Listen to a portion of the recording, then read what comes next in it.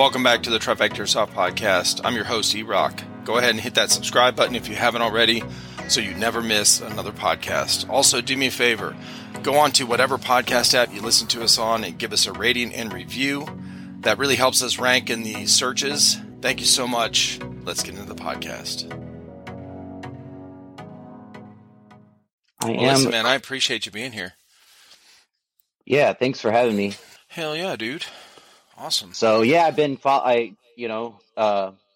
around and periodically I search Facebook and YouTube for as many field stores, any Discord links that are airsoft related to try to, because that's what I do. It's one of the privileges of all the members of our servers that they come in and they can, if they're California, they got a list of all the California Discords that they could locally go to. Right. Buy, sell, and trade, all the stuff that you typically do on a Discord, Right. Yeah, exactly. Yeah, dude. So, the funny thing was you and I kind of chatted a little bit through Discord. I saw you joined our Discord, and then you messaged me through there and said you invited me to your Discord, which I joined. And that was like a month ago? Yeah. It was a little while ago. And then what's funny is when you signed up for the podcast through the booking feature on my site, which I appreciate you doing, it makes it so much easier for you and me. And I get a notification right on my phone when somebody does, like instantly, and I can look at it, the date, time, whatever, and approve it or not. And I get to see the person's, info that they put in. And that's why I have those features in there, those info boxes in there to fill in like what your Discord is, what your Instagram is, so that I can connect the dots, like who is this person that's just, jumped on here. Because a lot of times I get messages through Instagram, and of course if they put their real name in when they sign up on the website, but they don't put their Instagram, I'm like, I don't know. Is that a different person? Like, I don't know. So, I really recommend, I was just talking about this with to another dude using a bot, called Zapier, and it integrates, I use it to do, when somebody places an order on my website, it will send it to Google Sheets in a whole matter of different ways. But what it's cool about is that the other guy's going to use it for is when he gets a new follower, it will assign a Discord role to a specific member in its Discord. So that's it integrates things between websites and, the Discord server.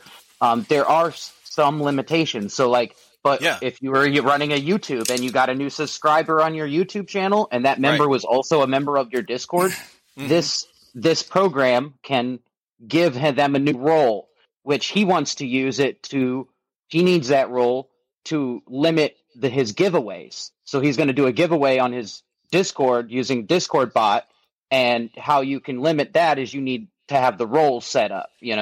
So you make a role, giveaway role, and you get that by, watching his Twitch stream and following or subbing or whatever it is.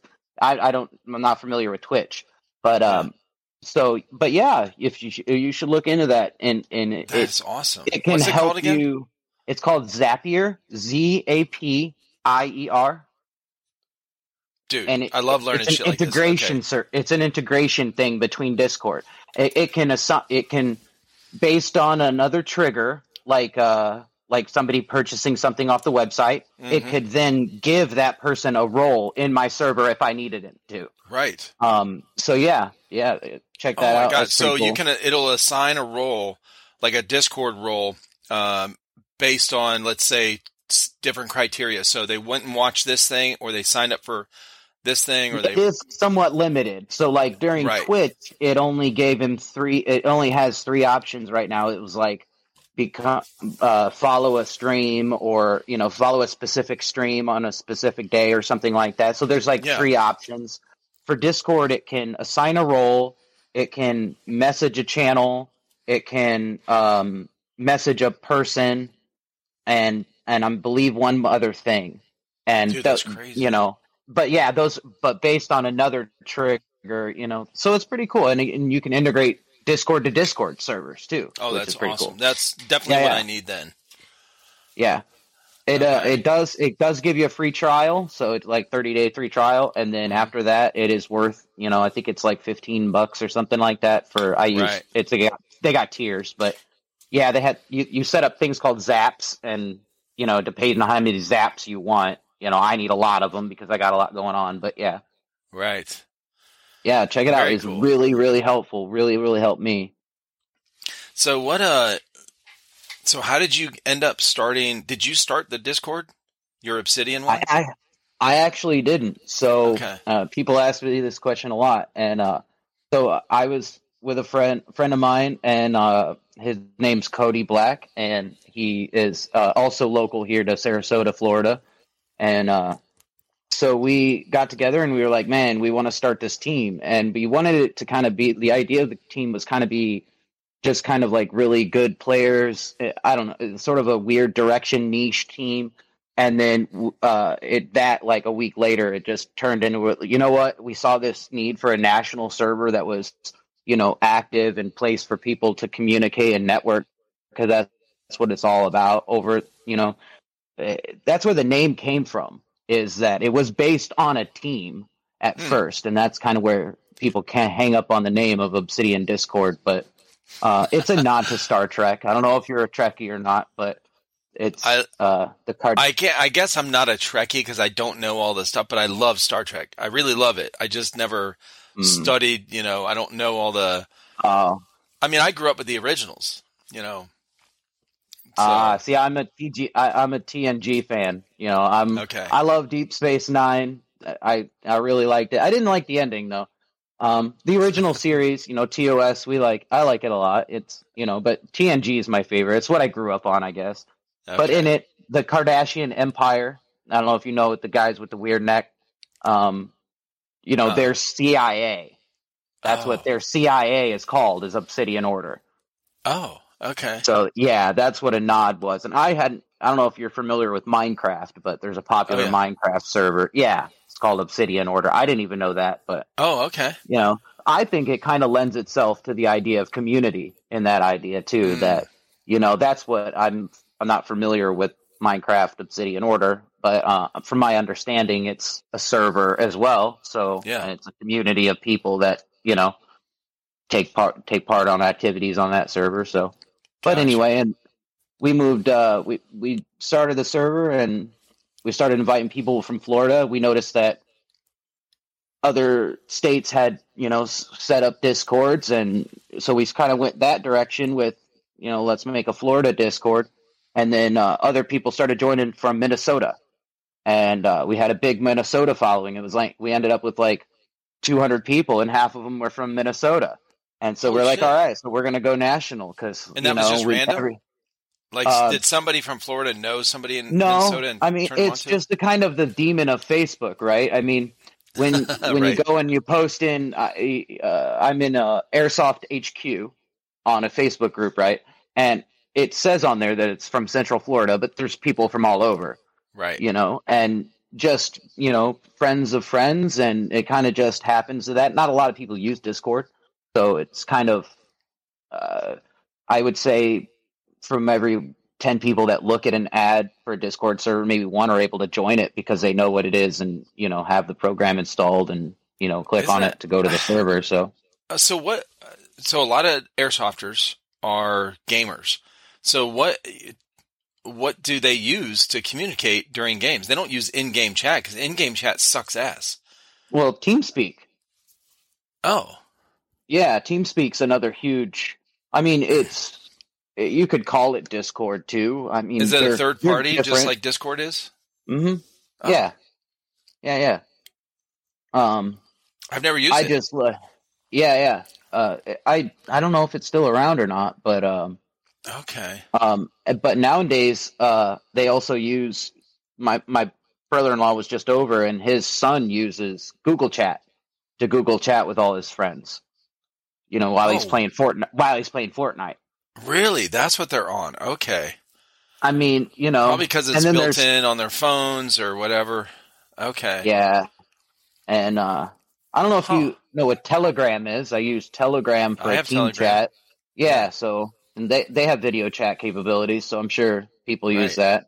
But you're right. Yeah, Discord and gaming went hand in hand for a long time. I believe that's Right. how it was built. I wasn't around, but Yeah, that's how it was built. That's what we used years ago when me and my buddies were gaming, PC gaming and stuff. When I can't remember what year Discord came out, but it was well after I was already, PC gaming. We were PC gaming, me and my buddies in the mid '90s, 95, 96, and then early, uh yeah, yeah. So I started out. That's my moniker is platform, my call sign, and yeah. that's where I got it from. Is World of Warcraft. So I was Mm. a undead healing priest for from the beginning of Wrath of the or no, the beginning of Burning Crusades to the end of the Wrath of the Lich King.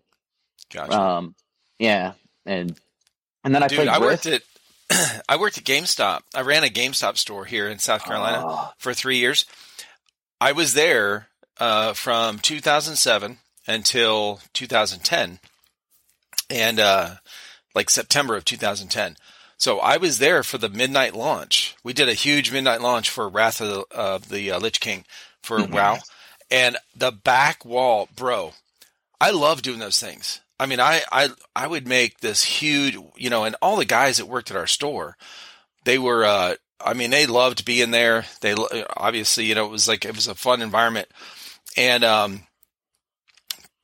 we built a huge display of. They were empty, boxes, but they looked like the big boxes that you would buy. They had the game in it, and then of course all the stuff in it, and then they had extra stuff that they sent us. Blizzard sent us and Activision for all that shit to display for the midnight release, and it was so fun, bro. It was fucking packed. It was so packed. It was one of the yeah. biggest talked about things that came out for WoW in a while. Mhm. Were Hmm. you were you working at GameStop when Skyrim came out? No. Oh man, I Wait a remember minute. that. I remember that day. I waited for a good 3 hours. I don't know. I know people that waited a lot longer, but Yeah. I waited 3 hours to make sure I got my copy. I think it was Oh, like 2 days. 2 days after release, I finally got it, or maybe it was a yeah. little bit longer. But yeah, I went to the store, waited 3 hours just to get my copy of Skyrim.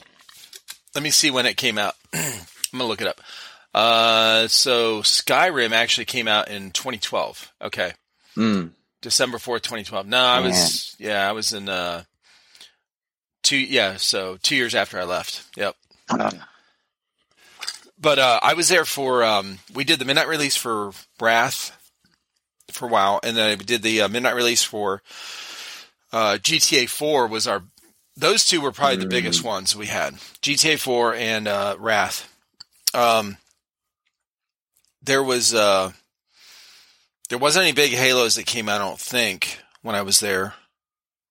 Maybe ODST? No, I can't remember. But, cause Halo 3 came out the November before, or September, I think, before I started that GameStop. mm. So, I wasn't working there for that, but yeah, man. Yeah, it's fun, man. I was talking with somebody else recently, just like last week about, midnight releases and how they're not a thing anymore. That's really sad because it's such a Yeah, cool, fun thing. And you know what? We should bring it back because airsofters are, bro.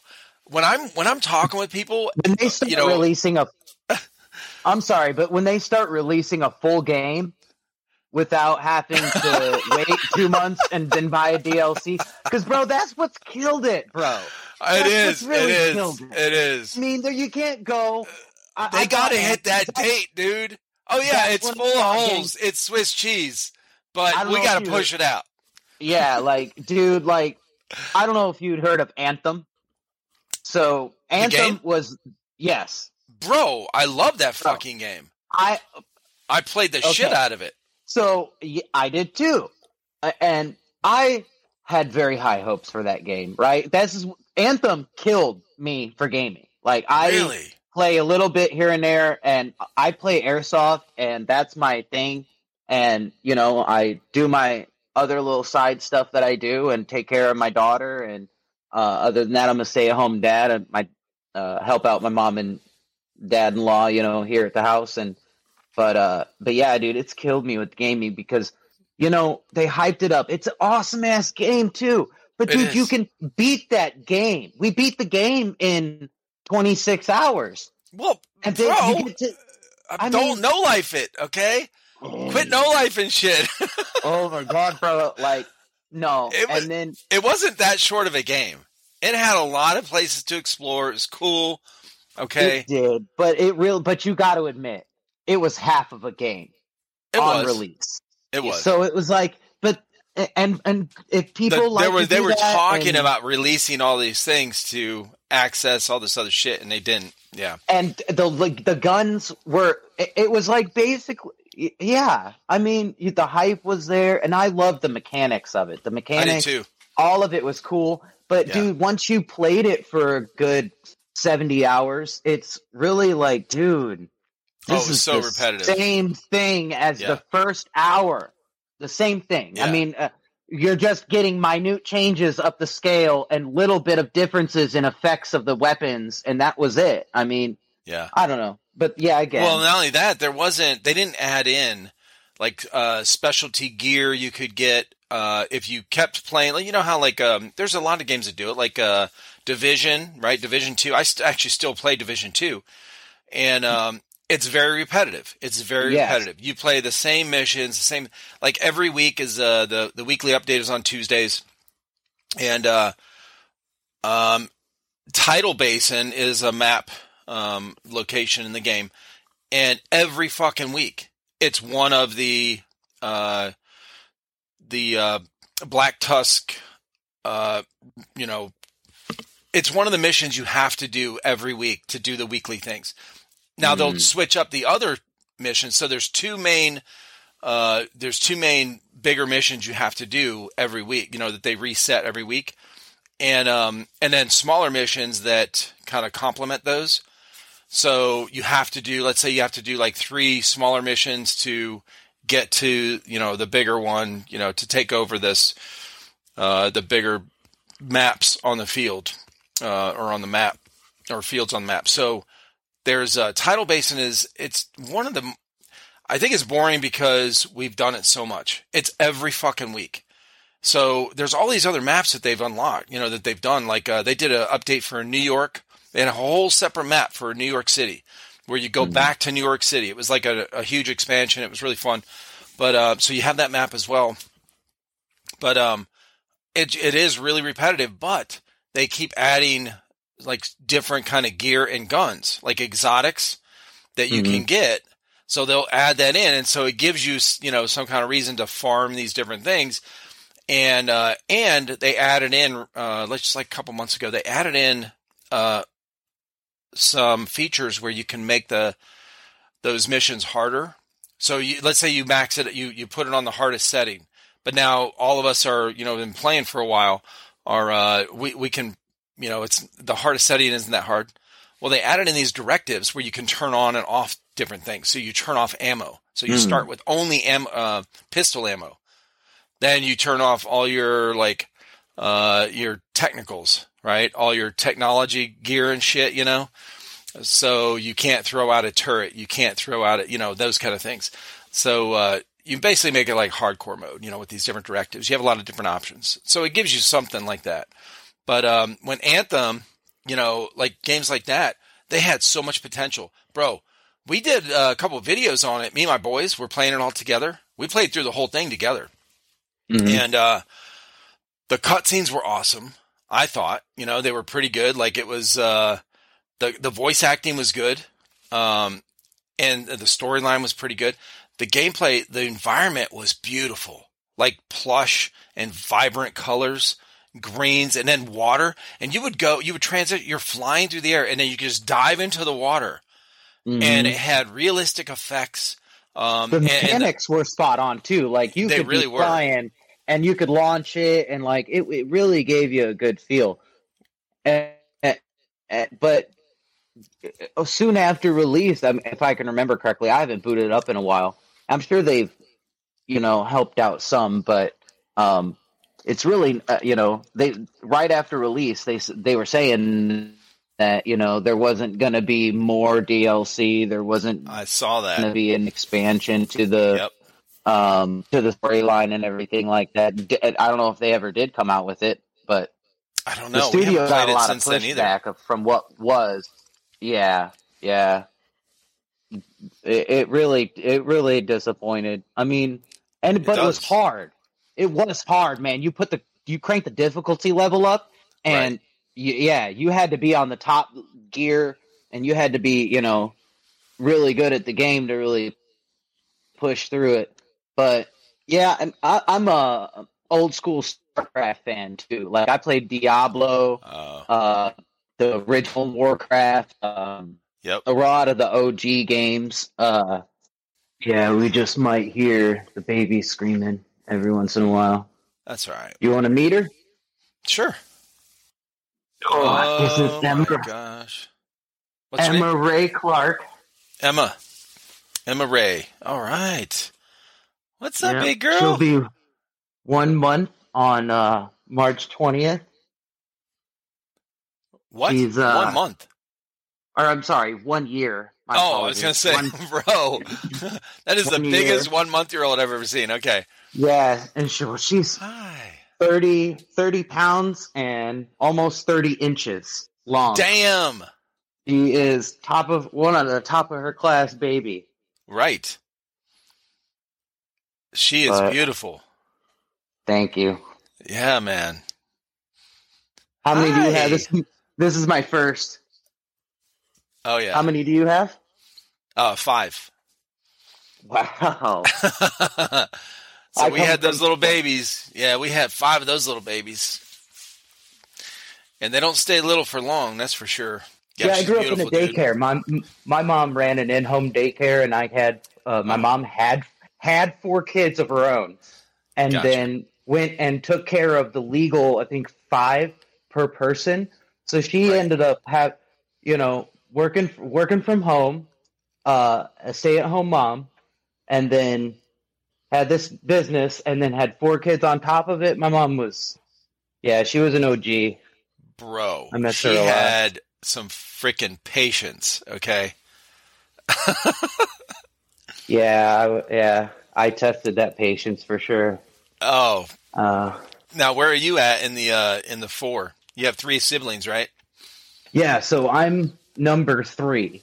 So I have 2 older siblings and then a younger sibling. Gotcha. Yeah. Were you the troublemaker out of the 4? Oh yeah. Well, I mean, Jesus. All 4 of us were. We weren't bad kids. It was just the 90s, man, and the 90s. A lot of energy. Fucking Nirvana. I mean, the economy was up. Technology was coming out. Everything was popping. It was like skateboarding. It was a fun time to grow up in the 90s. It really was. Yeah. And you grew up in Florida? No, I grew up in Illinois. Oh, okay. I grew up in. I was born in Southern Illinois and grew up in Northern Illinois near Chicago. Gotcha. In Joliet, the prison city. My dad was a welder, and then my mom was a at-home daycare. Yeah. But welding, man, bro, that is. I just bought a welder, a really cheap one, to teach my boys how to weld, because it's one of the things I wanted to teach them before they got to be adults, or as they were coming up, and I never got to. I never bought a welder. I never, it's just one of those things kind of I forgot about over the years. But I taught myself. When I didn't teach myself, I had somebody teach me at one of the factories I worked at, and then I went. He showed me the basics, and then I went and practiced every night. Worked 6 days a week, most weeks, and when at this factory I was working at, so I worked a lot of overtime. So I was there almost every day. So I would go into the maintenance shop when I didn't have something going on with the machines I was running, and and I would just practice and practice. So I started out on MIG welding, really simple, just, make sure you know the two dials, right? The feed rate and the amps, and based on what kind of thickness of metal you're running. And then I went to, one of the guys taught me how to stick weld. And that was, I never perfected it. It was one of those where by the time I stopped being able to go in and do that and learn that, I was still getting the stick stuck on the fucking metal. So, I never got that balance of, of how to get it to where I could weld smoothly without sticking that stick. But yeah. That's why I can't wait to get my daughter. One of the main reasons why I want to move back to Illinois is we had shop. I learned how to MIG and stick weld in high school. Dude, that's awesome. We built one of the projects was to build a table vise where just a flat piece, and you just built this rudimentary, table vise, and at the end of the semester, you got graded on it. And but yeah, I don't know if they still do.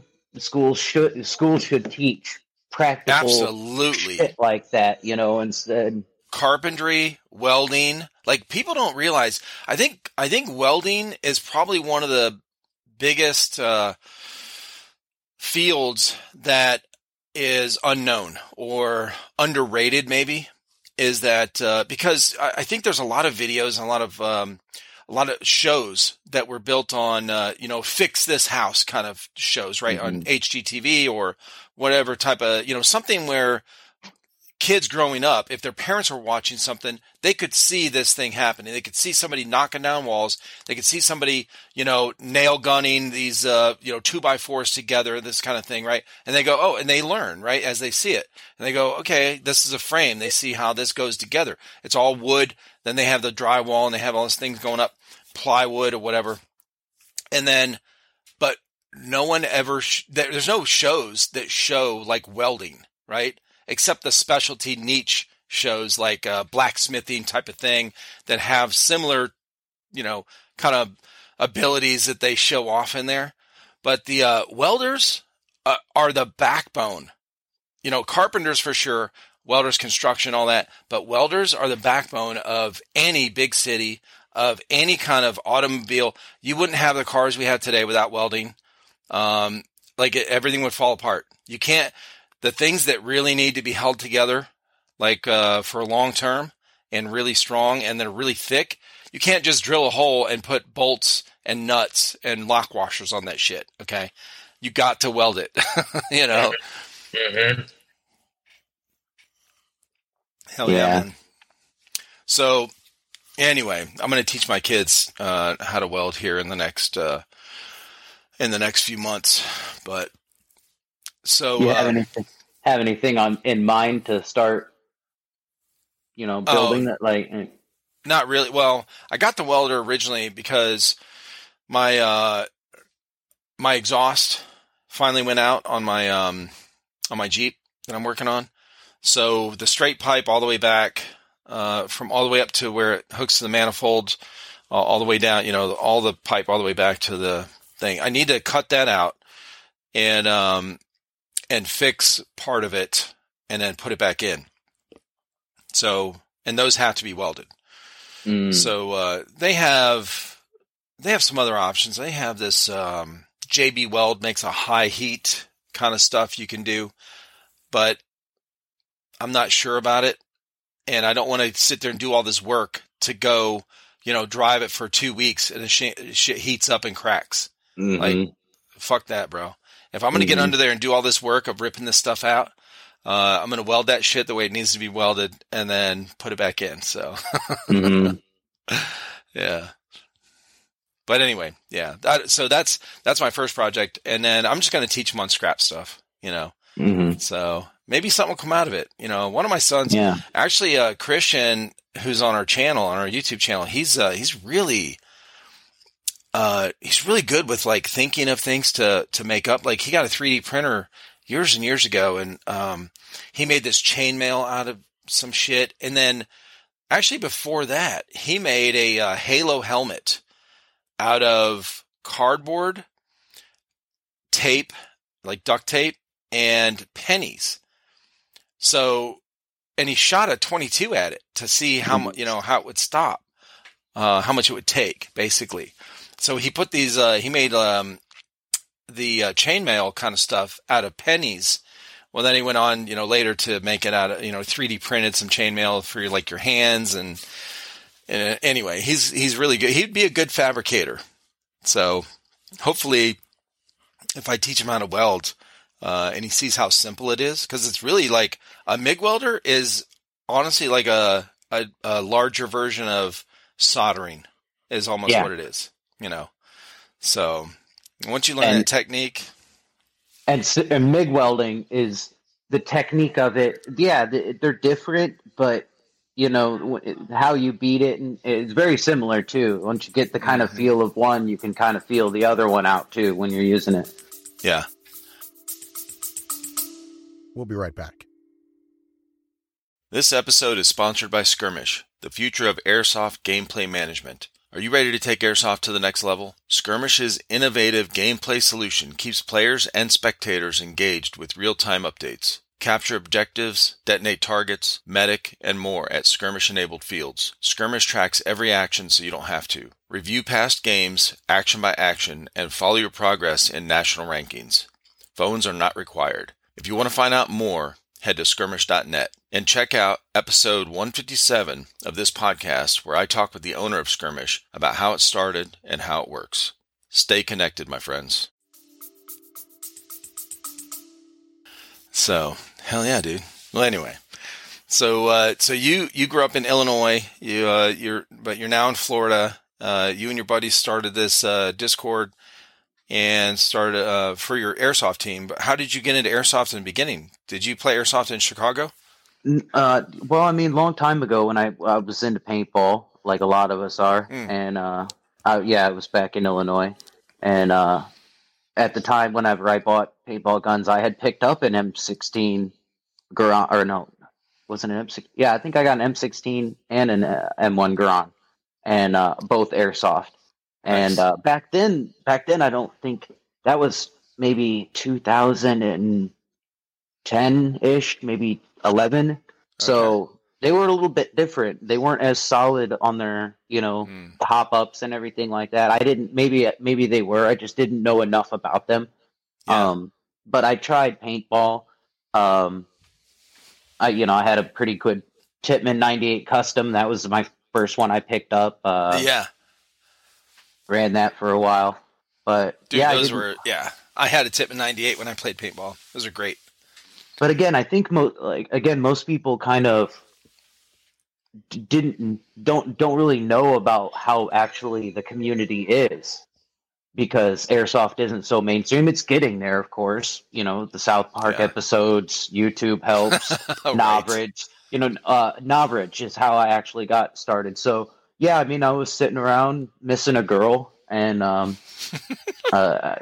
started cruising YouTube and saw Novridge, and then I was living in Florida, and I've still got friends in Illinois, and one of them was starting this airsoft team. I don't know if you're familiar with Angels of Death Airsoft in Illinois.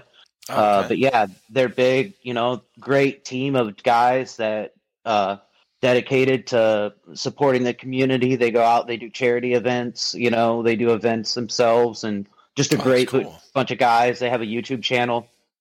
Check them out, Angels of Death Airsoft on YouTube. Yeah. And so yeah, he had just started, and I was like, man, that was what I wanted. I thought I wanted like a lot of people. I saw Novridge, and I'm like, that's what I wanted to do. Because I was in Battlefield. I was a sniper, and I'm like, yeah, this is what I want to do, man. So I get out there, and I didn't even last a couple of days, and I had my first M4, and I was like, I got the run and gun, feel to it, and going out there, just nothing beats going out there and running towards the enemy and getting up to them. I love the CQB. I run an MP5. Shit. I just recently got rid of all my M4, so I've got two MP5s. I've got a tri-shot shotty, and I got my handgun. Damn. And that's what I use, man. And Right. I've been running MP5 now for at least I want to say 4 years. Okay. I just got a new one, but yeah, I use a MP5 Swordfish with a Swordfish attachment to it. Bro, And that's awesome. yeah, Yeah. Yeah, I've been Those running that Swordfish for quite a while. attachments are cool as shit, man. Well, my favorite thing about them is that when I've got the weapon to my shoulder, Yeah. I can see exactly and I'm looking down the sights, I can see exactly where the front of my gun is. So I'm not overextending it over windowsills or around corners. You can just having it shouldered, you can see exactly where that front end is. Right, because the whole thing goes close. to the end of the barrel, like that. It just goes straight down. Yes. So we got a P90 with a Swordfish on it in one of the mystery boxes. That was a big giveaway thing we did for we gave it away, and it was one of my favorite guns because of how it looked. It was such a cool look. Yeah. Okay. Other than that, it's really doesn't have. I mean, you don't typically put anything on your top rail going forward unless I mean, I don't know. People have a lot of different tastes and do a lot of different stuff, but I find it to be a little overkill in terms of rail space. So, oh, dude, it's rails for days for a short gun like that, and the P90 as well. It's rails everywhere, all the top, the sides, like even the bottom. Like it's fucking. I don't know if you're familiar with Black Tiger Airsoft in Tampa. That's my home field. Shout out to Black Tiger and shout out. But yeah, there they allow you to, if you have that meat grinder, it's like a meat tenderizer. My bad, meat tenderizer. Dude. It's a melee kill. You get up close, you can just. I don't gotta, But I mean, you got an MP5, so it's like, go ahead and shoot them, So, but. Yeah, the front looks so aggressive though, with the points on it. It's it's scary looking. I haven't watched too many of your videos yet. I'm still watching, and you release a lot. It's like every day you're pumping them out pretty quickly. Yeah. Well, that's recent. That's recent. Our channel started out, so we've been our channel's been around for 3.5 years. We started out with unboxings. And then later we started doing reviews. We didn't do the reviews right away. It was like, hey, let's do these unboxings because mystery boxes were cool. And then we're like, holy shit, we got all these guns. Well, why don't we do some review videos on these guns we have? We're just stack them in the closet, And and then we started doing reviews. So unbox review. We did that forever, and then we started doing giveaways later because I was like, bro. We have so many fucking guns. We're running out of space. It was me. Two of my sons were still living at home. And one of them had already moved out. And then I asked him to move back in because I was coming out of being paralyzed. I was still unstable, walking and stuff. I wouldn't use a walker. I wouldn't use a cane. So I'm too fucking stubborn. And I would fall down. And I was on steroids. I was 320 pounds. I was 100 pounds more than I am now. And, so, I couldn't get up. I literally fought, and my wife couldn't help me out. She's a little 5'3" thing, and so I asked my son to move back home. Hey, just somebody to help me if I fall. So anyway, so it was me, two of my sons, and then, their friend that got him into airsoft. And that's how we started the channel. So the trifecta came from those three that were playing airsoft. And then I was not supposed to be in any videos. I was just going to be hey, I'll film and I'll edit and I'll post and I'll run the channel. You guys do the stuff and I'll just, I'll run everything. So we start out with unboxings, reviews, and then later on, and then giveaways because we had all these guns. So there was 3 of us in the house getting mystery boxes. So we'd get a BOA, you get 2 guns each box. So we're getting, 6 guns a month. And that's only if we just do the BOAs, but we were doing Airsoft GI mystery boxes. We were doing Fox Airsoft mystery boxes. So we built up, we had like 30 guns in a few months. It was fucking nuts. um, in the house. I'm like, where the fuck are we going to put these? So anyway, then we started doing giveaways. So it was unboxings, then reviews, then giveaways, and then just rinse and repeat until everyone else on the channel got busy. All these young guys got busy with their life, and I still wanted to do something for the channel. So I'm like, hey, I'll just talk to people, and that's where the podcast came from. And then I was talking to, as I started doing that for the last year, it kind of ramped up a little bit more and more. And I was asking people, like, I would send out a bunch of messages to people like, hey, you want to be on podcast? They're like, okay. Well, I started getting more and more yeses. So then I'm like, oh shit, I can't just release one a week. I got to release 3 a week because I have so many that I'm doing, that I've scheduled that, the one I did today won't come out for like a month and a half. And it's not really fair to the person. And then, so they're like, hey, when's this coming out? So then I'm like, well, maybe I'll do 3 a week. Well, then I had enough to do 5 a week. So now I'm doing Monday through Friday. Anyway, so yeah. Oh, wow. So I release a podcast every day, Monday through Friday. Wow. Mm-hmm.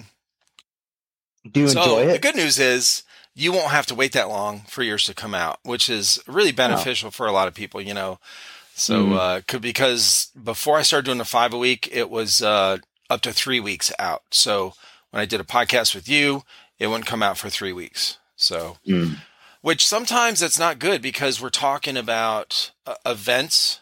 Like I had a bunch of field owners or event coordinators on here, and they're talking about events. Well, it's fucking past by the time this comes out, if I do them in order. So anyway, so I do love it. Yes. I really enjoy it. I never feel like it's work. I rarely edit. The good thing about these, I don't really edit that much. Like these are long form conversations. They're relaxed conversations. I've never played airsoft. I played paintball, but I didn't play airsoft because these guys played. I ran the channel. Like I said, I wasn't able to get out there and play physically. So that's kind of where all this came from. And so I have kind of a different perspective because I'm a spectator. I've edited all their gameplay videos. Countless hours of watching 3 different GoPro cameras from 3 different people and scope cam camera, videos, and trying to just piece all this together. And I've been to a couple of milsims as press. So that's, I do enjoy it. I love talking with people. I love learning their background. I call it Airsoft Podcast because that's our channel, but honestly, it's more of a, kind of a social podcast with a little bit airsoft mix in, which honestly kind of fits airsoft because most people are there for the community and the social part of it.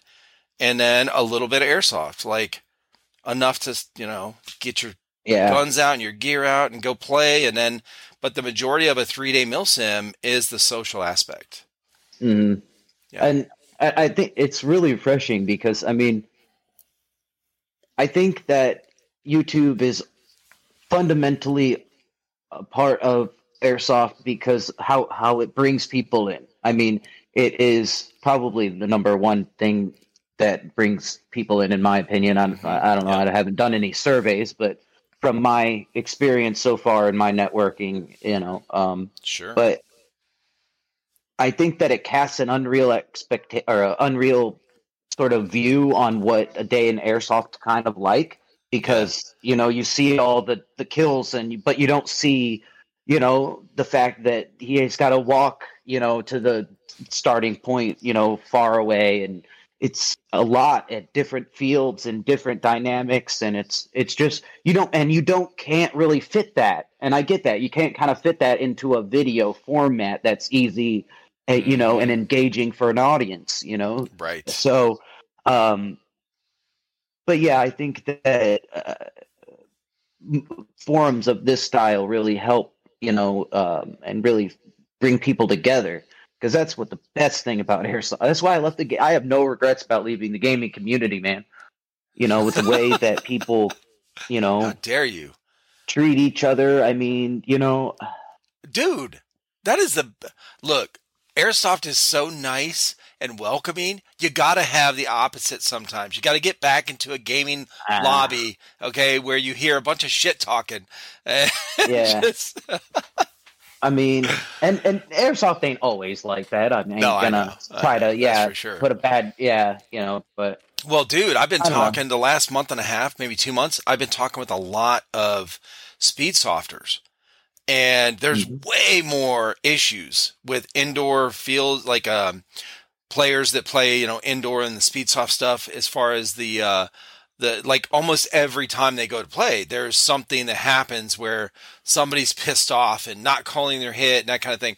Whereas a milsim, you might have where, they didn't call their hits or whatever, but nobody's pissed off about it. They come back to their campground area, and they're somebody like they might be heated right in the moment, but they go back and this is like Saturday afternoon. Well, they still got gameplay Saturday night.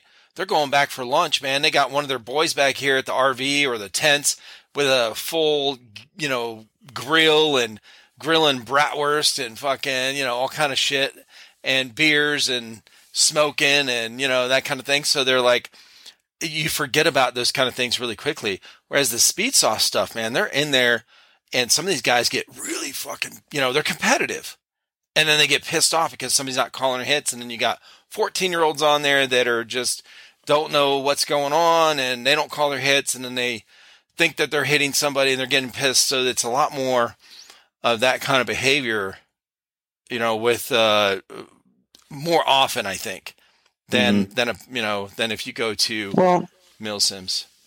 I think that from my experience, I did I also before I did this, I did Clan Battles Tampa Bay, where I went around Florida and I went to all the fields and I got teams to play against each other on 3-on-3 for a tournament at the end of the year.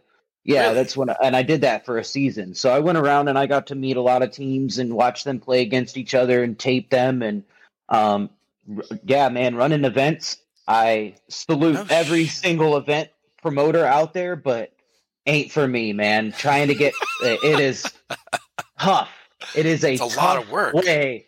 Yes. Yeah. It really is. I mean, you got to be on top of your shit. I mean, just logistically, and then you got to kind of be a people person to run it, because you got to talk to field owners that are like, I don't know, maybe they're not the most personable. And then you got to talk, got to deal with those drama on the field during the event. And everyone, you got to have all the rules really set, and you have to have good refs. Okay. Yeah. Like, bro. Yeah. Something goes wrong, you got to know how to fix it. I mean, because it's a very tough business, and I salute every single one of them. But yeah, it ain't for me. And then I went on to I've done a couple teams as well, and then went on to did the Obsidian Order, and But yeah, I mean, now how did that come up? Where you went around Tampa and did the 3v3 thing? Like, what did how did that start? I mean, because I know that I always wanted to help do stuff in Airsoft. I mean, it needs people like every single person on the sidelines, like what you did. We need people out there putting on, events and coming up with ideas and doing what I do and doing photography. We need more photographers out there, guys. Good point. If you want something else to do on the field, think about that, man. Everybody loves, give it a shot, so go out there, try to do new stuff, try to make new stuff. Just that's how we're going to build this, this sport up. So, I mean, I just saw that and I thought, hey, I like to, because the whole theory was we'd also do other events too. So we went on and we did like a Halloween event, and we did, like another separate tournament and other things, so, and that was the idea, was that, but it's a lot, from having to manage stuff, manage people, manage marketing, and all it's a big operation. So, but yeah, and again, don't ever just get discouraged. If move on to the next thing, we always need other people doing other stuff too, because Yeah, that's a fun thing. Well, were you doing a lot of indoor play before you started those? Like, is that something you liked, or were you doing mostly like we didn't outdoor? we didn't have, I mean, at when I first started, I live in the Tampa Bay area, but I live on the west side of Tampa. Hmm. And so for the longest time, the only two indoor places were in Jacksonville, which is really far north, or Miami, which is really far south. We just Gotcha. recently got a indoor field in Tampa. So, but I have a big outdoor field that's an hour away, and then right next to it, I got a big, well, not a big, but a pretty decent size indoor field right, an hour away. So I'm actually pretty lucky now. I got, Yeah. the So best you're talking about CIA Tampa? competitive indoor airsoft in Tampa. Uh-huh. Yep. Yeah, dude. Yeah. Yeah, the last two podcasts that came out. No, not the last two. The one today that came out this morning, that was Speedsoft Luke. He played. That's his home field, CIA Tampa. And then sometime in the beginning of the week, another guy that's on the same team, Obey Airsoft. They play at CIA Tampa, and that's how I found out about the field. I had never heard of it before that. Yeah. Yeah, it's a great field. I went there like a month or two after when it first opened, and it was needed some work. And I just been back there recently, last in December, and and you can see it on videos up on YouTube right now. Great place, a lot of different dynamics for what area they have working. They have a lot of things working, and I really enjoy it. But to go back on it a little bit, from my experience, so from watching it, the majority of conflict comes from when you have a mix of, see, like you were saying at a Milsim, you have conflict, but it sort of knows how to resolve it and the ways and dynamics of play, between people. And I think you kind of see that when you watch Speedsoft tournaments and Speedsoft players play against other Speedsoft players. Right. So, but then when you mix it, you have, a game where you've got Speedsofters, Milsim, you've got regular players, you've got, different advancements and levels. That's kind of where you get the conflict comes because of the way, they mix well. And I think that most people, again, don't quite know how to take one on the chin, because you don't always win every fighting. Sometimes you win and you make the right decisions, but sometimes you run straight face first into a flying hail of BBs. It just right.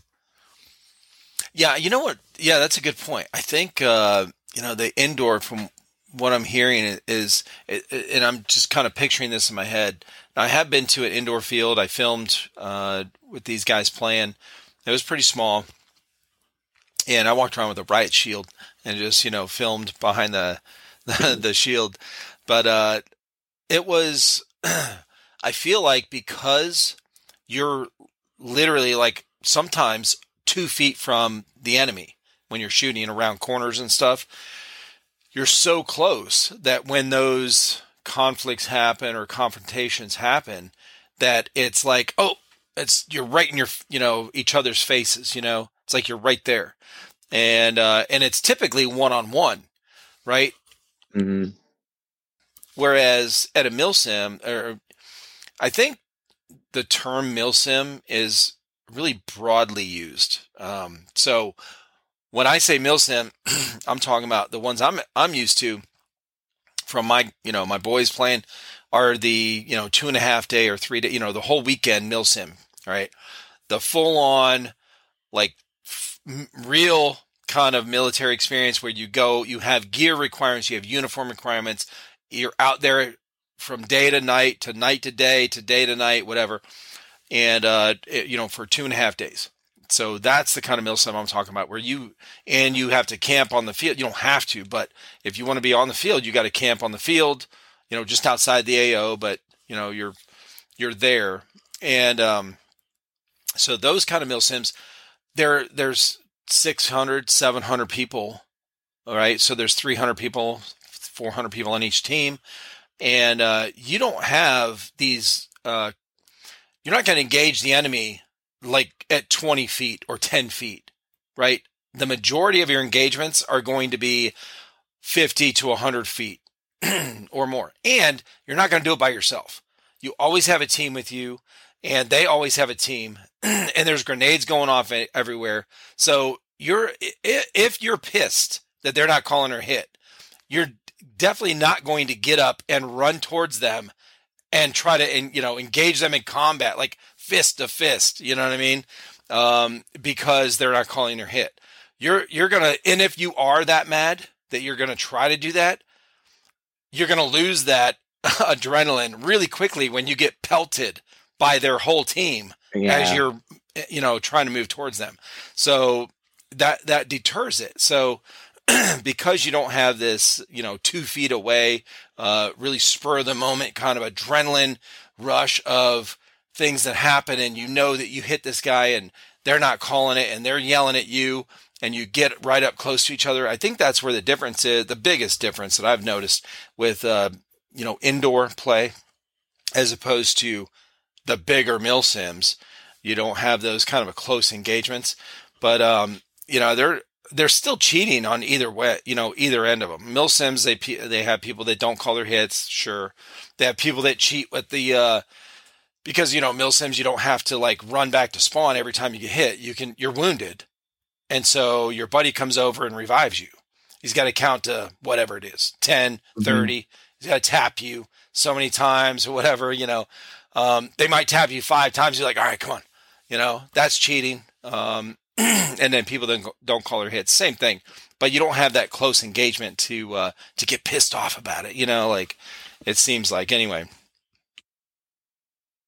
If people relied more on the way they played, I think that I call it Ramboism. There's a bunch of different words for it, but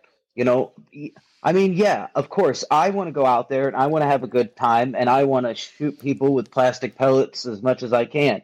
But sometimes, the people that are, being the support person, being the medic, being the those are the you need those people. And Are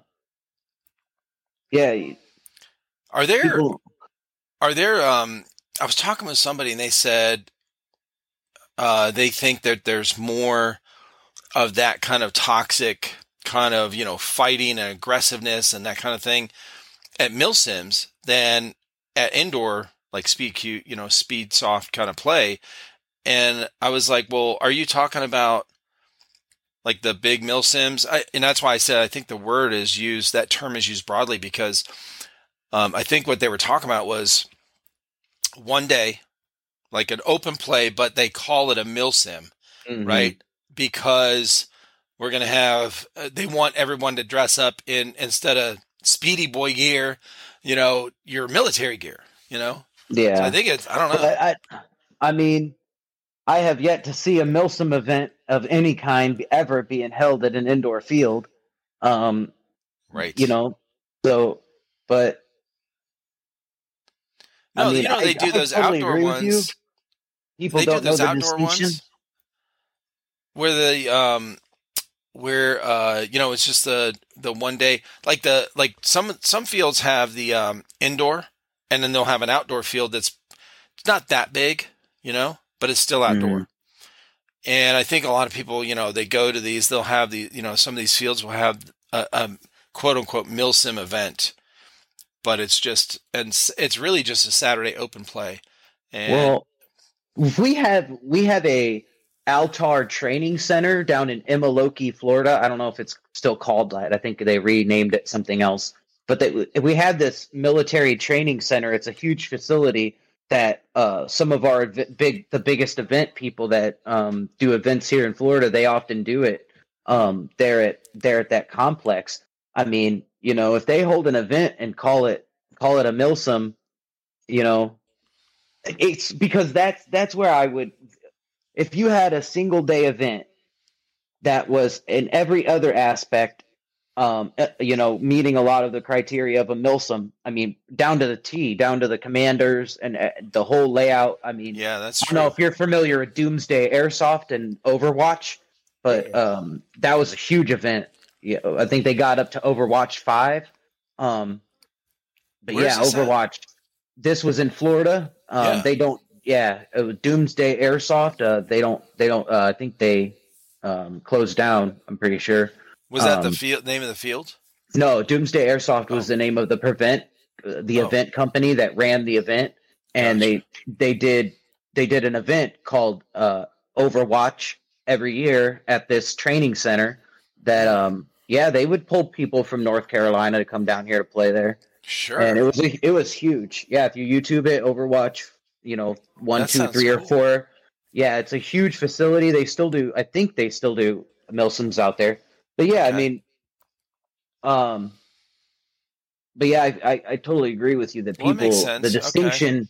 the distinction of one is an actual Milsim and what isn't very clearly defined. And that goes back to the sport doesn't have a governing body, because Right. there's That's a no good point. Yeah, that's true. ping pong has a governing body. Okay. They do. Oh my God, I never thought of that. Yeah, that's true. So when people ask, is airsoft a sport? Airsoft to me technically ain't a sport until we have a national governing body that governs the way people play That's airsoft true. in the United States. Yeah. And it don't have to be a competition. It doesn't have all it does is have to be an organization that decides and maintains the rule set of airsoft within the country. That's all it needs to do. Yeah. And once we do that, I think we could be called a sport instead of a hobby. But that's just my opinion.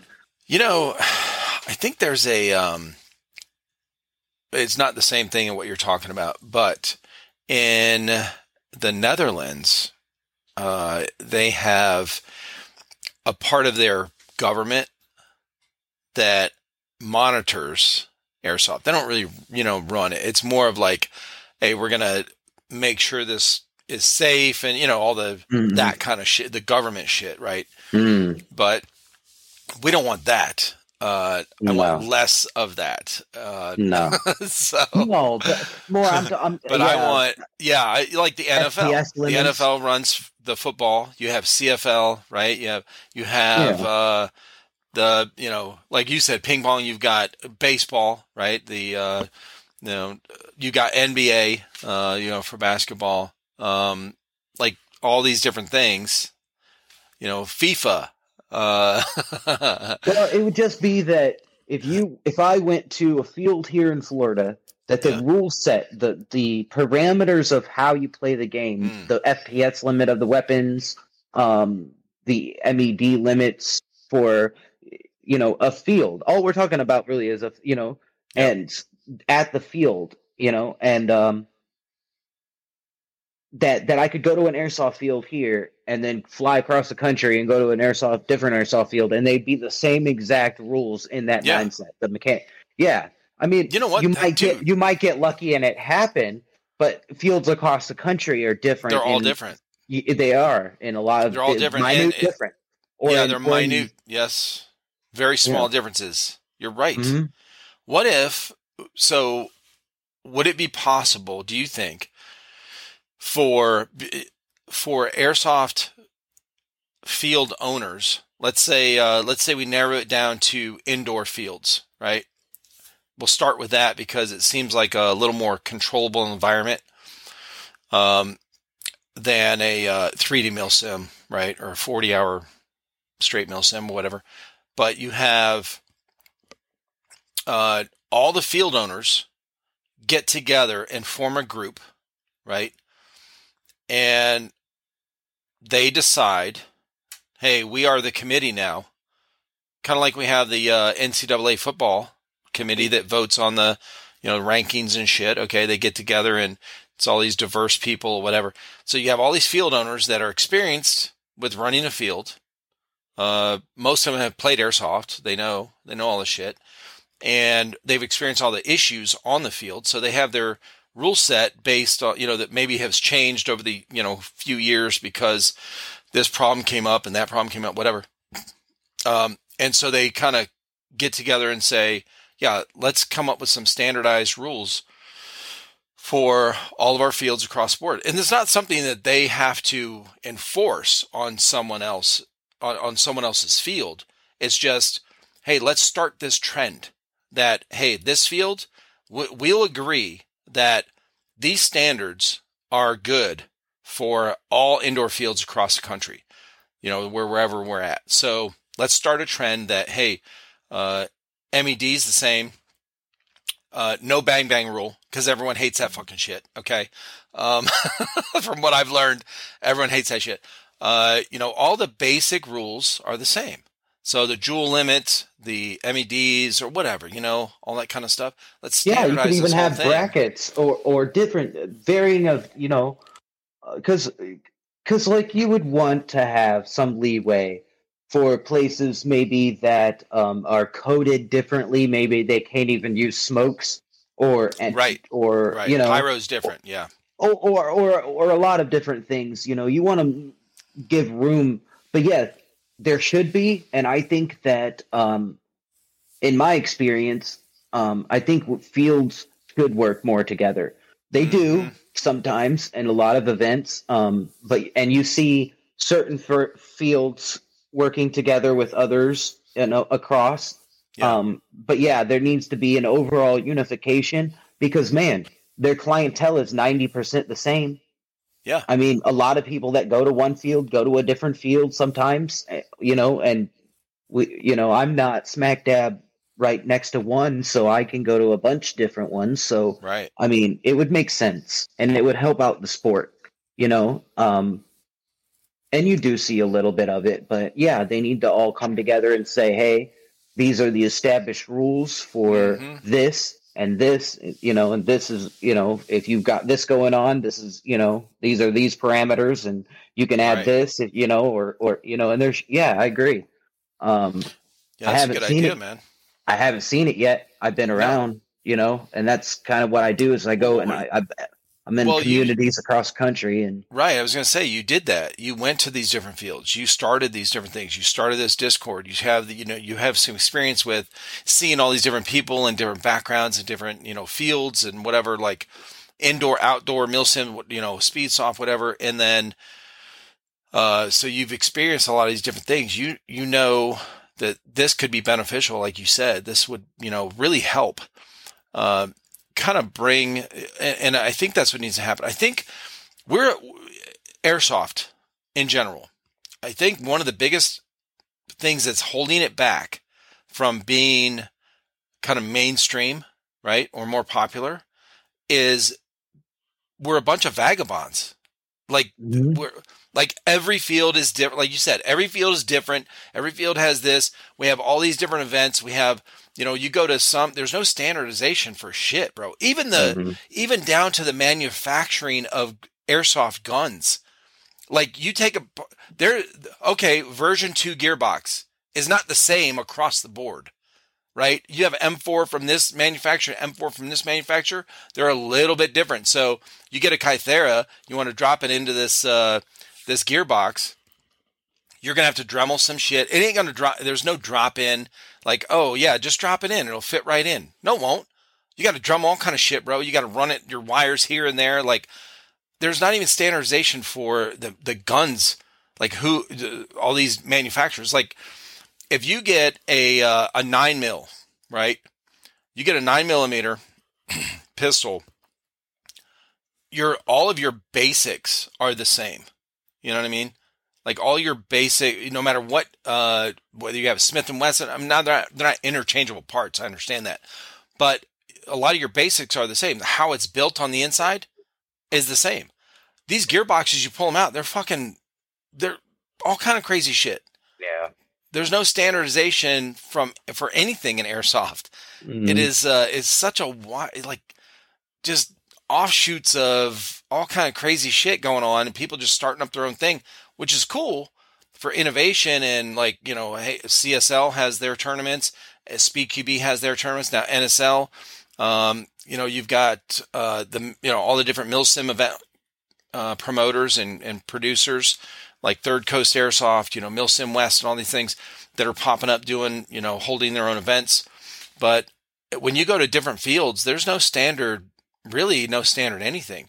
I think the only standard is iPro. Okay, like safety. Yeah. Right. Well, that's insurance based. Yeah. Any sort of collaborating thing normally is going to be something that's enforced because of laws or insurance or this and that. That's true. So, I mean, a lot of that is out of their hands. They have to enforce a full seal eye protection because if somebody did get hit with one without For one, sure, they could be held liable or, Bro, I know it's very, very hard eyes. to get insurance. Yeah. And owning, and I get it. And there's a lot of intricacies.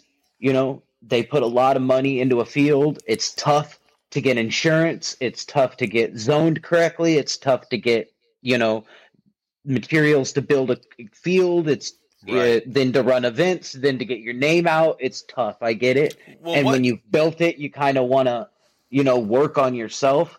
But I think that a group of us, if we got together, and that was the mission of saying, hey, we want to become the trusted organization that people that the airsoft community event people come to and say, hey, I'm on board, and we're willing to, work with that organization. It's just, again, not going to be something that's a lot of money in it. So I guess that's but I mean that's standard across the board for airsoft. I mean, most of the refs at most fields are volunteers. They're not getting paid for it. They're working for free. Which I understand people love the sport, but bro, you can only work for free for so long. Yeah, you know what I mean. I mean, how do you train a ref? There you go. I just asked this to the podcast that came out this morning. Speedsoft Luke. I asked him the same thing. What are your recommendations? Because he's done that. He's a head ref at CIA Tampa, and I said, what do you do to help train people? What are good recommendations for people getting in that wouldn't mind helping to ref or whatever? What are some good basics, to learn or whatever? And he went over some things. So being at these different fields and what's that? I said, I'll have to watch that then. He's very knowledgeable, man. Too.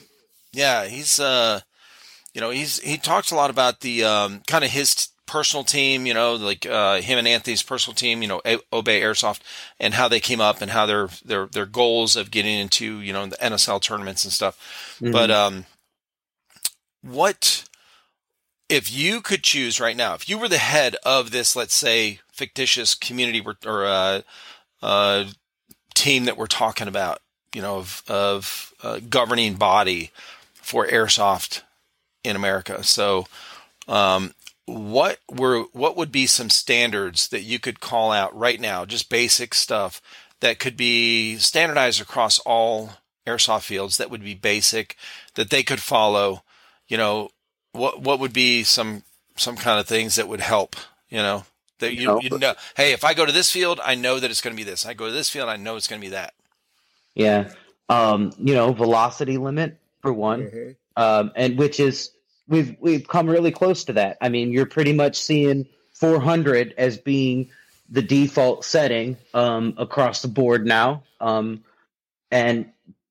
the velocities limit, MED, and again, it would be something, and these rules would have to be for indoor field, for outdoor field. And I don't know, I've, in my area, we have an 18 or a 16 or year-old or older day. So, there can be extra, I mean, there can't, one set of rule set wouldn't cover all of airsoft. So we would need rule set based on criteria, if you would, or, and so some of those things would be velocity limit, MED limit, medic revival times, medic now methods. That one's probably a more event specific type of thing, right? But as far as general, across the board kind of, well, that's what I was saying. For a general event, for maybe a general event, or you have you have a rule set for medic rules for a Milsim event or a mini Milsim event. You know what I'm saying? Based on criteria, it does. I mean, you could have hundreds of different rule sets, and that's a good idea. Differences would be minuscule, but at least somebody would say, hey, I want to put on an event, and this is the sort of event I want to put on. Yeah. And that would be a big guideline for them to put on and say, and that would translate into a player experience that was more consistent. People wouldn't have to know. You know what I mean? Right. Yes, there would be that's minor such a good idea. Because you know what I'm finding as I'm talking with people, and I've only been to 2, but 2 Milsims I've been to, the number one, and this is just in general in life, at your work or whatever, the number one thing that stops production, right? And it stops us as an individual, human, is confusion. If we are confused about how to proceed, we're not proceeding. Like it just, you can't do it. We see it every day when we drive in traffic and people don't know how to fucking drive. So you come to a 4-way stop and nobody knows who's going next. And you have like, bro, can you fucking go? Okay. But confusion stops all this shit, and especially Milsim. So what you just said, bro, if we could standardize the rules for classes, so medics, no matter what Milsim you go to, if you sign up as a medic, this is what it entails, kind of thing, right? Maybe maybe not the exact every little tiny thing you have to do or have to, whatever. Maybe those can be event specific, but there could be some general rules like, hey, if you're going as an LMG, this is the basic across the board. If you go to this Milsim over here, that's event, run by different event hosts, as an LMG, you're going to have these standard rules. So, and I think those are already kind of in play, but they're not concrete. They're not written down. There's nowhere somebody can go and one spot, one website or whatever, or place to see, well, if I play indoor, if I go to the outdoor field, if I go to here, what are the top 10 basics? iPro, obviously, everyone knows that. But, what is the jewel limits? Switching to jewel limits, I think was a really good thing. When I first started learning about it, I was confused about it because I understood FPS, right? But an FPS in Real Steel makes sense. Like, it'll all kill you, duh. So, but with Airsoft, like, you have to know it depends on what weight BB you're shooting. Because if I'm shooting 400 FPS, but I'm using 0.4s and I'm still shooting 400 FPS and I shoot you 10 feet away, bro, that's going to fucking hurt. Yeah. Okay. Yeah. Do some damage. So, so if we go to joules, we got these standardized things, indoor, outdoor, whatever, joule limits, MEDs, set, things, rules for classes. And we can kind of standardize this whole thing and kind of bring it together where at least some of the basics are, hey, where do I go to find this information? Because, well, some of these event hosts, websites, and Facebook pages for certain events are very confusing. Like, to read all the shit. Like, I understand there, and I'm not putting them down. I promise you I'm not putting them down. But instead of somebody typing all this out, like, you have to do that. Maybe you have to do that for legal purposes. I understand that, whatever, all the rules and all that shit. Yeah, type it all out. But can you please start having somebody that's like your, coordinator, correspondent or something that's good at, like a newscaster, okay? Make a video highlighting all the basic rules of your event. Like, hey, here's what you need to know. Really important. Top 10. This. Make a video. That's how people learn, man. They're not going to learn by reading all this shit because they're going to forget. Some people are dyslexic. They can't read the shit and understand it. Make it standardized. And here are the benefits, because I mean, you have a system. Say you do have a national U.S. national airsoft guideline book or something, that says, whenever I go to, and this is really important for new players, because this is why I've started the Obsidian Order, is because I think that the number one reason why people don't stay in airsoft, new players, is because of the lack of information about where airsoft is around them, how to get into it, and what it's all about around them. They have no idea because there's nobody out there pushing that. Yeah, that's true. It's what benefits it's going to bring is that, whenever new players come in, they're going to know, hey, when I go to this event, it's going to be a 25 to 30 second touch on a person or bandaging routine. It's got to be at least 25 to 30 seconds. Right. That on all things that are like maybe 1 day events, because honestly, there aren't a whole lot of people that get into airsoft and their first day is a big Milsim event. No. Now there are people, but that's just not the majority. Majority of people are going out renting people. They actually, the majority of people are backyard airsofters. Mm-hmm. They've gotten their guns and they've gone on to private land and they've played a backyard airsoft game. So that's like actual majority of people. And so if they know, hey, I go to this event and this is the way it's going to be, they have a unified experience, and that's just going to keep people in the sport, over long term, because they know. And it's going to make, and I get it, because it's really tough to say, hey, we want all of this to be this way and all of this to be that way. But at the end of the day, if there isn't, and I make an event that I have all these rule sets, and then 2 weeks later I have another event, and I've got to remember all of this stuff, and it's got to be consistent, because, and then the next, and because if it's not you don't have that sort of, if there's a national thing, if it's well established that these are the rules of, then people don't have a lot of disagreements on the field. Hey, that was this, that, and this. They know the rules because it's been established, and it's a national thing. So it's like, you don't have to micromanage, but I think that it goes a long way with player experience. That's where I wonder if, absolutely, dude, because so I wonder if there.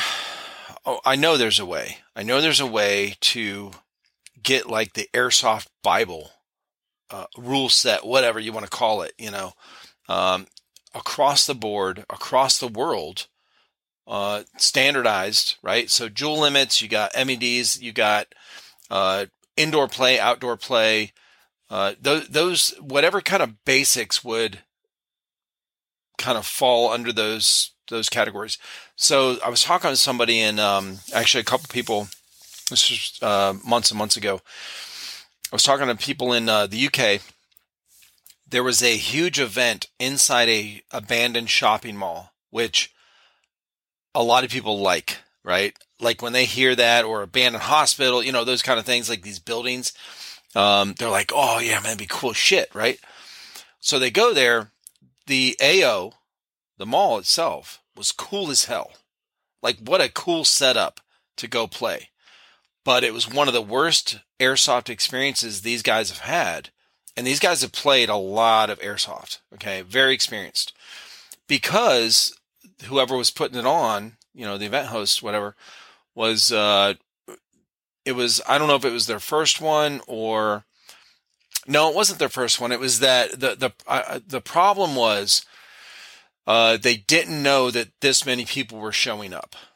Okay. And I feel like that's a breakdown in on their end in technology. So you have how are people buying tickets? You should know, and you should be monitoring this up until the last, like the night before. And I understand, a lot of, I've heard this before where a lot of people that host events, they don't know, like, okay, there's 300 people signed up 2 weeks ago, as of 2 weeks ago.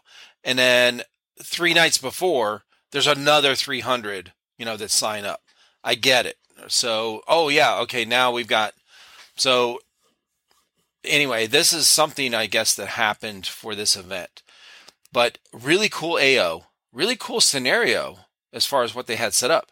But because there was too many people. There wasn't enough refs. There wasn't enough people. And it's not just the refs to make sure people weren't cheating. It was to explain what was going on and where to go and where the objectives. Again, we're talking about confusion stops, production. Like you don't know where to go. Okay, I see this guy over here running. Okay, I can shoot him. Yeah, but there's 40 of us standing right here on my team. We all shoot him, and we all shoot them. Whatever. Like, now what?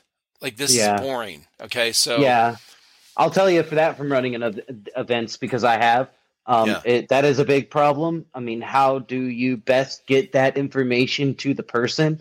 And I've seen a lot of creative ways of going about it. I know the answer, but I know the answer. But I'm going to tell you what, event coordinators aren't going to like the answer, okay? Because they want to make the most money. I understand. I'm not putting it down. I promise you, I'm not putting it down. The answer is have a cutoff date, like a week, whatever your time limit is for the size of your team that can run the event, okay? Mm-hmm.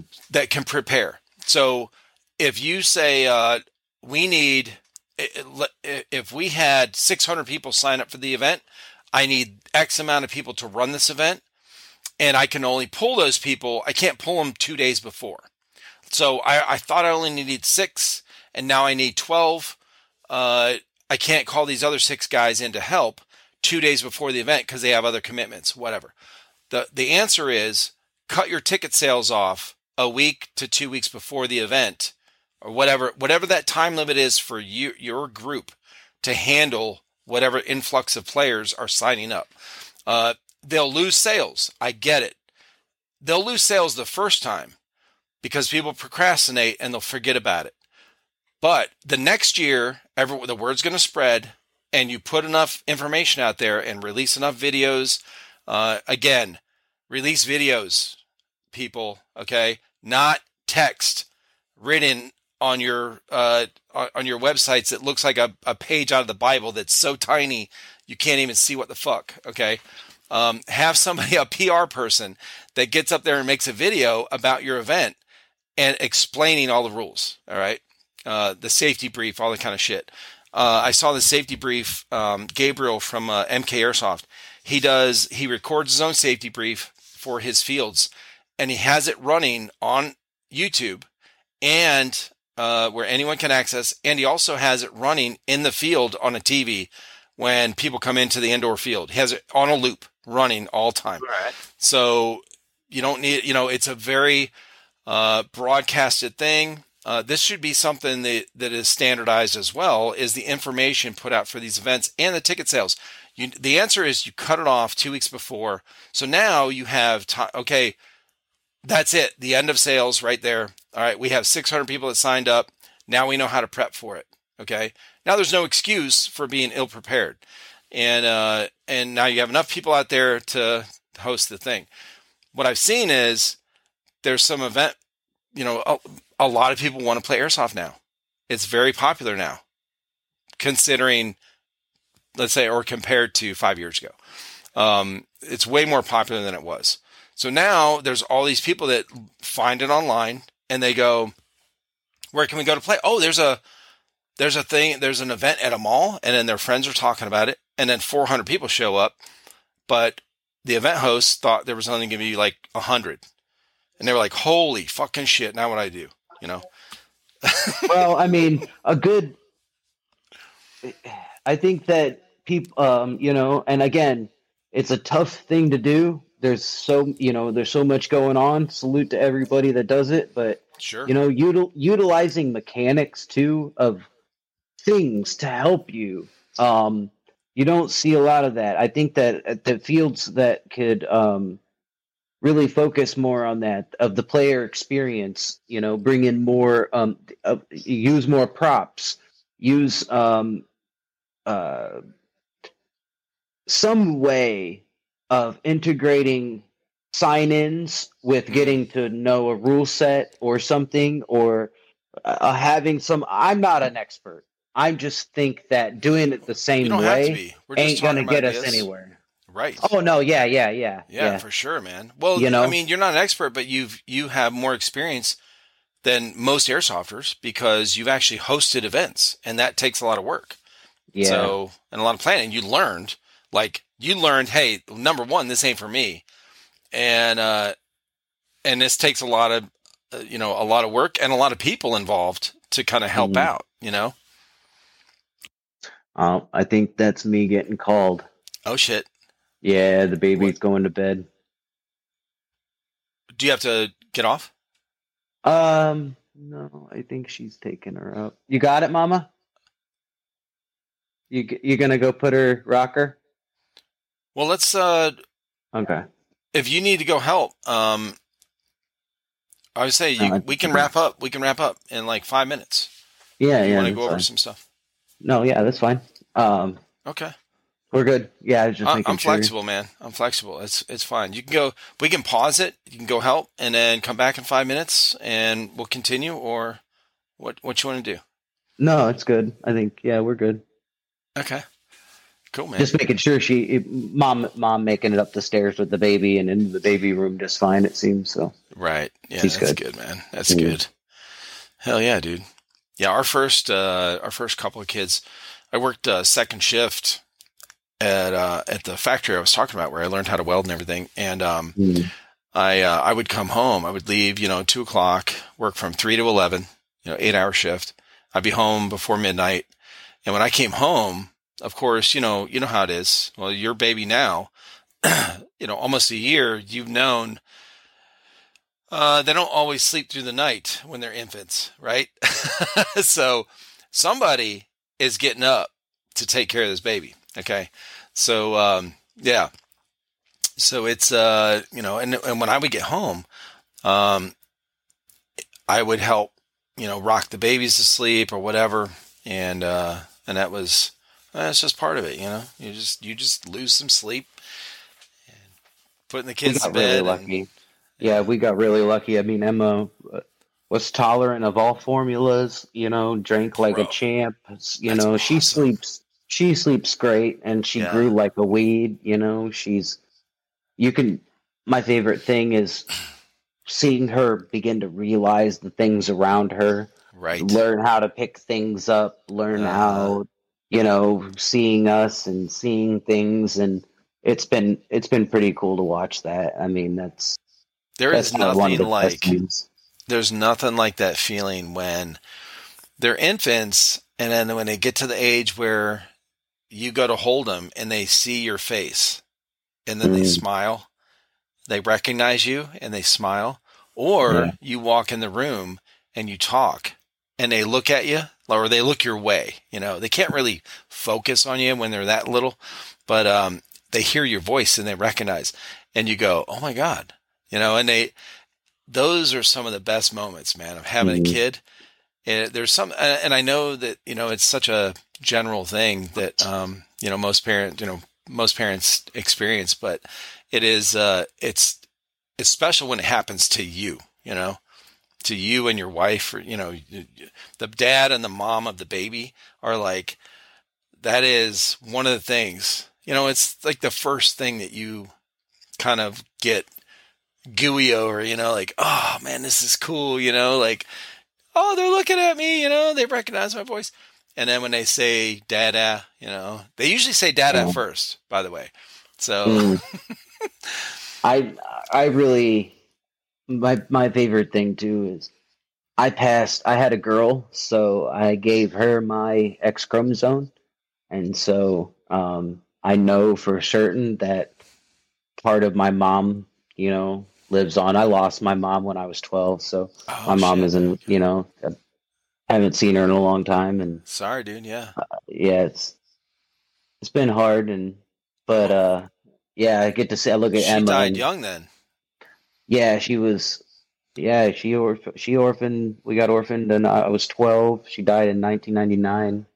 Oh, Yeah, damn. Yeah, okay. but My dad died suddenly. He was 63. I mean, it's not that, that young, but I was 20. I was in my 20s. A tree fell on him in his oh, I'm backyard. sorry to hear that. Yeah, dude, tragic. It Man, was that's yeah. no, this was a long time ago. But yeah, he was actually the best man at my wedding, which is weird because he and I got kicked out of my house. I was 17. So we were not on good terms until I Mm, graduated boot camp from the Marine Corps at Parris Island. And then it was, he was a Navy veteran. And so we were pretty good after that. We still had our arguments here and there, but, just personality conflict stuff, dad and son kind of stuff. mm, But it was, he was the best man at my wedding. And then, well, when that happened, obviously very sudden, kind of unpredictable kind of thing. So, yeah, it was a real big event for our family. And, yeah, definitely I understand, when somebody talks about losing a parent, but I will say this, when you lose a parent when you're young, I don't know from personal experience. I only know from my friends that it's happened to when they're a teenager. It's, I feel like it's a lot different. It's way more impactful. yeah. Some people I've met other people that have also been orphaned when they were younger. Through my experience, and some people also get the benefit of like having a relative or some, getting into foster care or some other, program to have Mm. them, have somebody to take care of them. I also stayed with relatives myself, and Oh, your dad wasn't? my dad was then imprisoned for life. Oh, Um, shit. yeah, so I lost both parents in one day. It was yeah, Oh kind of my crazy. God, So dude. yeah, and I'm sorry, bro. my older two siblings are Yeah. actually have a different father, so they still have a living father. But me and my Gotcha. younger sister were full siblings, and but yeah, Yeah. and then but I moved in with relatives, and then uh, Okay. but yeah, I mean, it's just different. I don't really know what it's like to have parents Huh. anymore, so it's Yeah, kind when of you're, well, yeah, especially that was when you were 12. So you went through yeah, your teenage years with fresh out of that. Holy yeah. shit, what a traumatic thing, man. Okay. Well, Um, I did have a lot of positivity in my life from other friends and family. So, hmm. um, The relatives you went with, were they like aunts, uncles, kind of like close yeah, to? Okay, okay. yeah, So they were sympathetic and empathetic, and it was, to the situation. So it wasn't like that's so much better yeah, than if you had to go with some stranger hmm, in the system. yeah, Yeah, no shit, dude. yeah. Okay. Hmm. Wow. So, but oh, I'm crying. Well, Yeah, go we over, might have to go soon. yeah, let's wrap up. Go over, the rest of your like airsoft story, whatever your guys' team is doing now. Like, where are you guys Oh at yeah. now? What do you guys have planned for this year? And any kind of big thing? Yeah, you got the shirt on, you got merch, you got your Discord going on. Tell everybody what is going on with Obsidian Yeah, and where so they can find you and all that kind of well, stuff. give you a shake. I mean, I just my teammate or my team's the Immortal Guardians. Shout out to the Immortal Guardians here in Tampa, Florida. We do a lot of events, photography. All of us are really big into the sport. And then I run the Discord, and but I run their casual branch. I'm not big into Milsims at all. I really Yeah, hate wearing a helmet, man. yeah. Fuck It that helmet, increases bro. my I agree. profile. So I wear a balaclava or like a bandana, and then Yeah. that's what I do. And but so I don't play Milsims. I've done one, but I don't really like do them anymore. I do the casual stuff. Mm-hmm. Um, yeah, we go out. We like to run it. We're all about teamwork. We got a variety of different play styles. We've got the ghillie snipers. We've got the CQB people. We've got the mid range. We've got the law. So we've got the talent spread out across the board. That's what we bring to the table every time we come out and play and force. Yeah. And I think we're all just a really good group of guys, really down to earth. We got a couple of hotheads, but I think that every team does got their loose cannon. So Got to, man. That's I know, right? Yeah, that's the Every spice, good man. team's every Spicy. team's got that Yeah. little essence. You don't know what's going For on. sure. So but yeah, big things coming up for Obsidian this year. We've got the field loyalty program coming out. We've got posters showing up at your favorite airsoft fields around the country. You go in, you scan that poster with a QR reader on your phone. You'll be taken to our website where you'll be able to gain an allotted amount of points based on that scan. Yeah. Every time you go, you keep racking them up, and you can redeem those for free for BBs, gift cards to the field. Really? We've got prizes lined up for that. We've got the chrono. We're giving away chronos like crazy. We've given away $2,500 in the last 5 months in Damn. chronos and speed loaders, and we give away some guns. We've given away some guns. We're giving away the M16 on the server this month for premium members. We've got the trifecta of BBs, speed loader, and Odin and chrono. Yeah. We do that every month. We do the trifecta. But yeah, you're going to be able to go and you're going to be able to scan those posters. And 18 fields have signed up, and we've got more coming out. We hope to hit 20 by the time those fields come out, but it's going to happen real soon. I'm expecting between February 20th and maybe March 5th, depending on mail services and stuff. You'll be able to see those posters up. You'll be able to start scanning to get points for doing that. So big things coming up with that. Changes to the server. We're going to be sponsoring teams after that. We've got 3 teams lined up right now. We're going to be sending them gifts every month to help spread the word about the server. We've grown to 1,300 members. It's incredible. Never thought it would get this big. People love it. What we do is, you come in, you sign up, and you can enjoy everything for almost free. You could become a premium member for some special perks. I really do think that it's a great value at $10 per month.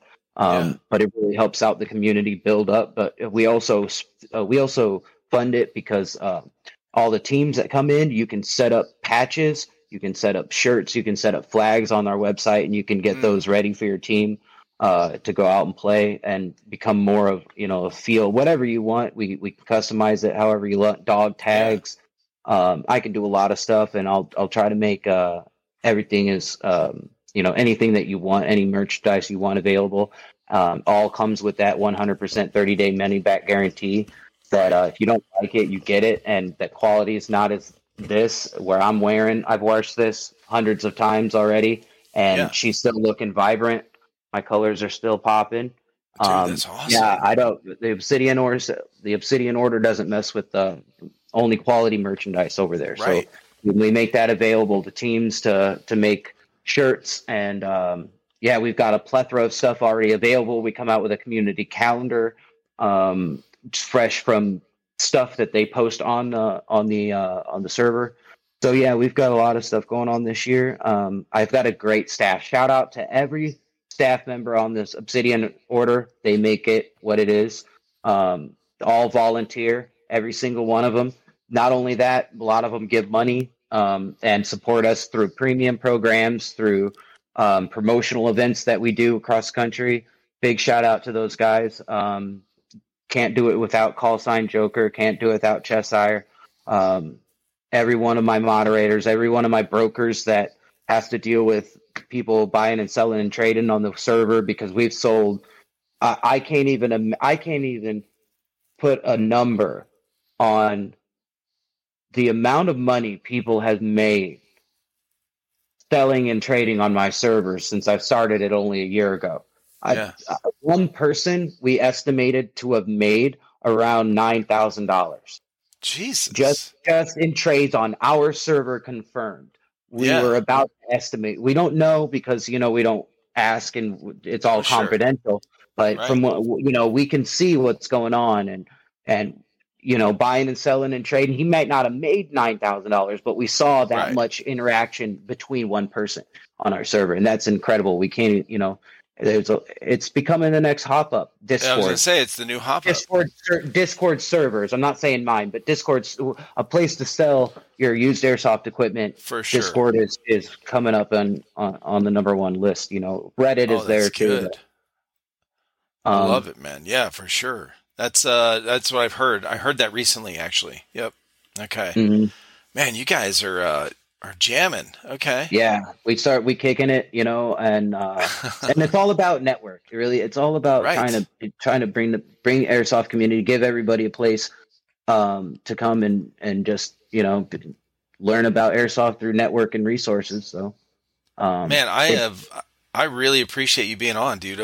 I've really loved talking with you about these different ideas about all the different standardizations of certain things that would help kind of bring the community together, bring new players that are coming in, kind of stop the confusion, right? Eliminate some of this confusion from all these different fields and events or whatever. I love talking about these kind of ideas with people. You don't mind reoccurring guests?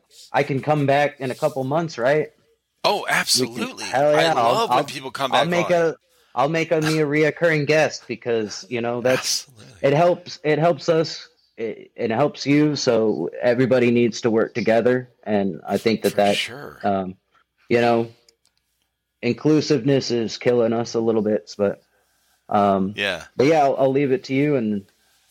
I think I have to go. Well, I'm getting the red you're light. Always open, man. I always have that. I have that event scheduling thing on my site. So you just click on the Get Casted link on our website. This goes for anybody that's going to hear this. If you go to a website trifectaairsoft.com and click on the Get Casted, that's where you'll find where you can get on here as a guest, and we could talk about these ideas to help bring these communities together and all these different, the Speedsoft stuff and with their tournaments, and you got the Milsim stuff with their tournaments or Milsims, and bring all this stuff together, and that'd be great, man. Well, listen, I appreciate you being on, bro. It's been great. Where can people find you online? Just come to our Discord. You can always find us on Facebook as well, but you can message me or any one of my Obsidian staff directly on the server. But yeah, that's come to the server because Obsidian Order Discord. Yeah, okay. Obsidian Order. Yep. You can find us through Discovery or the many links that are across Facebook, or just Google us. Google us. It'll take you to our website. Then it'll take you to the Discord. There's no way, you can't find us. We're out there everywhere. And soon we're going to be at your airsoft fields. So, awesome, dude. We'll come to you. Don't worry. We'll eventually find you. We'll eventually find you, and you'll eventually know at least what we're all about. So, dude, I had a great time talking with you. Thank you so much. All right. We'll see you again soon. Thank you so much, guys. Absolutely. Have a good night.